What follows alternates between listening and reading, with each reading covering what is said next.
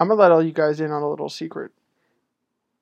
No matter what you read about in the tech press or on podcasts or interviews with founders, even founders that have done quite well and are growing really, really fast, the truth is that every one of these founders, or almost all of them, feel like they have no idea what they're doing and feel very much like they don't know that they're in a very fortunate position and that it's a lot of luck that got them where they are.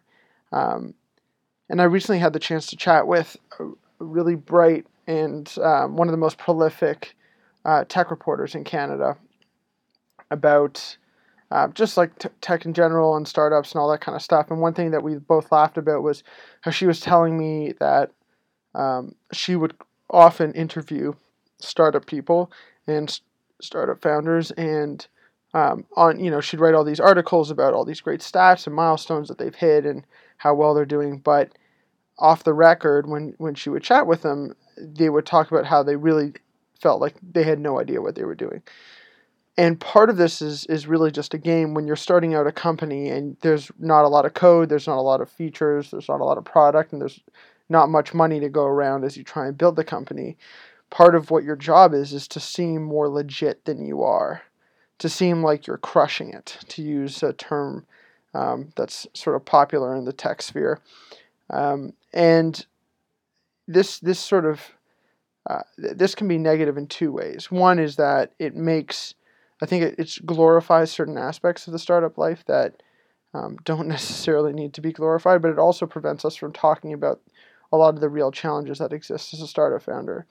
And the perception game is really important because to a certain extent, when you're starting out with your startup, you are just selling a dream, you're selling an idea, you're selling a half-baked product in many cases, and you have to do things like have great branding, be active on social media, be publishing pieces on thought leadership to even make it seem like you guys know what we're doing, to get people to buy into what you're doing, because everybody wants to back a winner.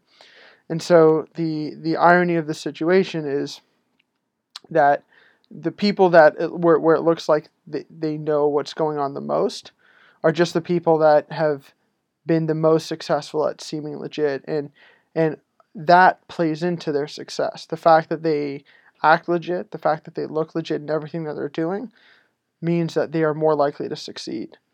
So I don't know, it's a very interesting thing, but I think a lot of people, even when I talk to my friends and we talk about what's going on, I very rarely tell them how out of touch and out of the water, like how often you feel like a fish out of water, going into meetings and reaching out to all sorts of kinds of folks to try and get new customers, get new users, all that kind of stuff. So that's the secret.